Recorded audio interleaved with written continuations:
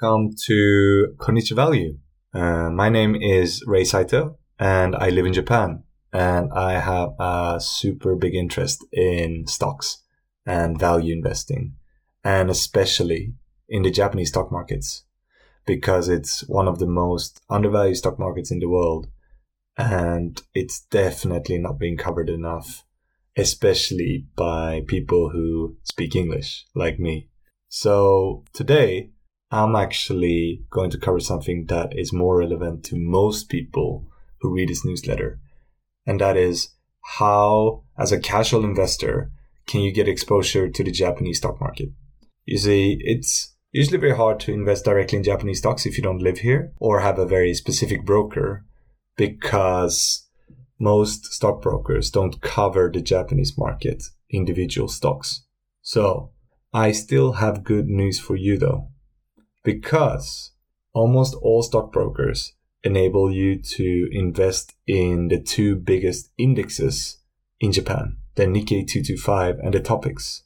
And so today I'm going to cover which of these two indexes should you invest in. It's actually not as easy as it sounds because they are very different. But at its core, the Nikkei 225 kind of represents the US Dow Jones, and the Topix is more a representation of the S&P 500. But if you go into the nitty-gritty of things, basically the Nikkei 225 is an average index of the 225 largest companies in Japan.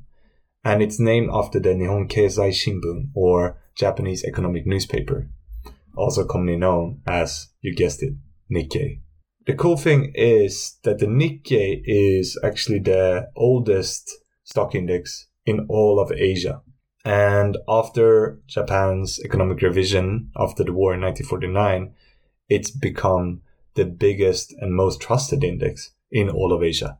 The interesting thing about the Nikkei 225 is that its weight is not based on the company's market valuation. It's actually solely based on the stock price. To give you an example what this means, take the company Nintendo and Itochu, which are both on the Nikkei 225. So Itochu is a much bigger company than Nintendo in terms of market valuation, but Nintendo's stock price is at 56,000 yen, while Itochu's stock price is at around 3,500 yen. That means that in the Nikkei 225's average index, the Nintendo stock has a much bigger effect than Itochu, even though Itochu is a much bigger company. The consequence of this weird compilation is that the Nikkei 225 is a relatively bad indicator of the overall Japanese economy. Another consequence of this weighing method is that it usually weighs stocks in the Japanese tech sector higher than other sectors. This is because when you have a high price as a stock, it usually means that you have grown very fast, very quickly. And most of the stocks that have done that in Japan are tech stocks.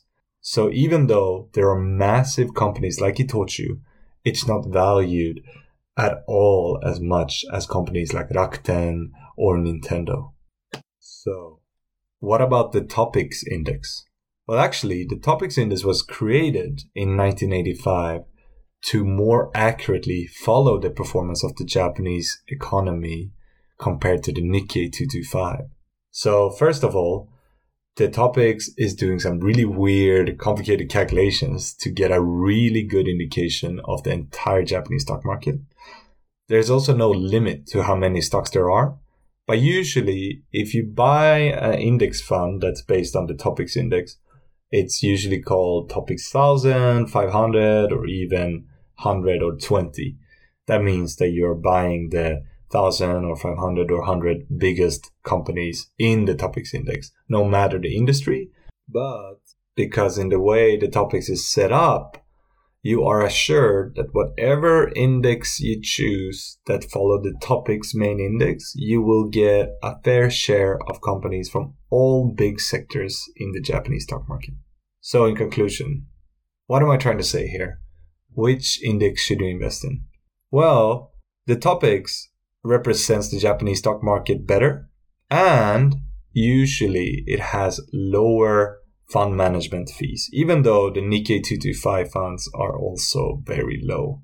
However, with that said, the Nikkei, as I said before, represents more tech stocks in Japan or faster growing companies. So in a way, even though it doesn't fully represent the Japanese stock market, it might actually be a better performing index if you believe in tech, which, to be fair, a lot of people do. So it's a hard one, but I'll say either Topix or Nikkei are really good ways to get exposure to the overall Japanese economy. If you really need to choose, I would choose the Topix. But if you only, let's say, have the Nikkei as an option of your stockbroker, I'd still go for Nikkei. It's a great index. It's very trusted.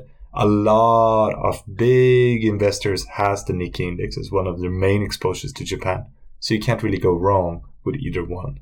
If you have any questions, just feel free to send a comment to my Substack or to my YouTube channel. Thank you. Bye-bye.